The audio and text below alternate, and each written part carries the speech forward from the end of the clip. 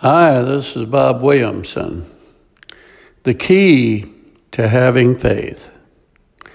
Last night, I received word that the father of a friend of mine passed away a few days ago. I attended a family dinner with him about a year ago and remember him as being healthy and full of life.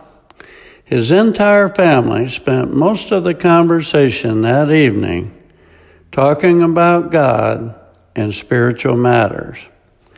He and his wife seemed to revel in the fact that the family they had raised was so engaged with Jesus. Now this patriarch is with Jesus and his family mourns his loss. I offered my friend's wife my most profound condolences for their personal loss, but said I was happy for heaven's gain. I asked how my friend, her husband, and his mom were taking the news, and she said they were hanging in there. This couple had been married for 54 years, and she said her mother-in-law was a lot stronger than she would be.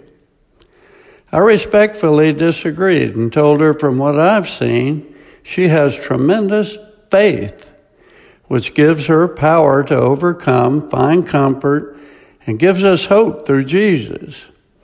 There is no substitute for faith, especially when someone's life on this planet concludes. I know many people whose faith is not where it needs to be. They have doubts about all sorts of things, including their own salvation. This attitude reminds me of an angry sea that is churning waves and tossing their boat about, first in one direction, then another. I've been in situations like this at sea and actually seen grown men cry because they were so afraid. Franklin Roosevelt once said, "The only thing we have to fear is fear itself." FDR was telling the American people that their fear was making things worse. He goes on to say, nameless, unreasoning, and unjustified terror paralyzes needed efforts to convert retreat into advance. He was trying to convince Americans not to make a run on the bank and withdraw their money. But it has applications for our spiritual lives as well. We need to convert our despair and fear into action to advance. Our strength and drive to do that is derived from our faith. So how does one make their faith stronger? Through studying the Word of God.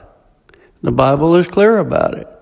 So why do so many people forego reading the Bible daily? It makes no sense to me. My faith is rock solid, and guess what? I study the Bible every day, 7 days a week. Coincidence? Not hardly. Faith in God means believing in and trusting in the greatest hope, that God became man, lived a perfect life, died a sacrificial death for your sins and mine, and rose again to glory so that we could have eternal life by the transforming power of the Holy Spirit.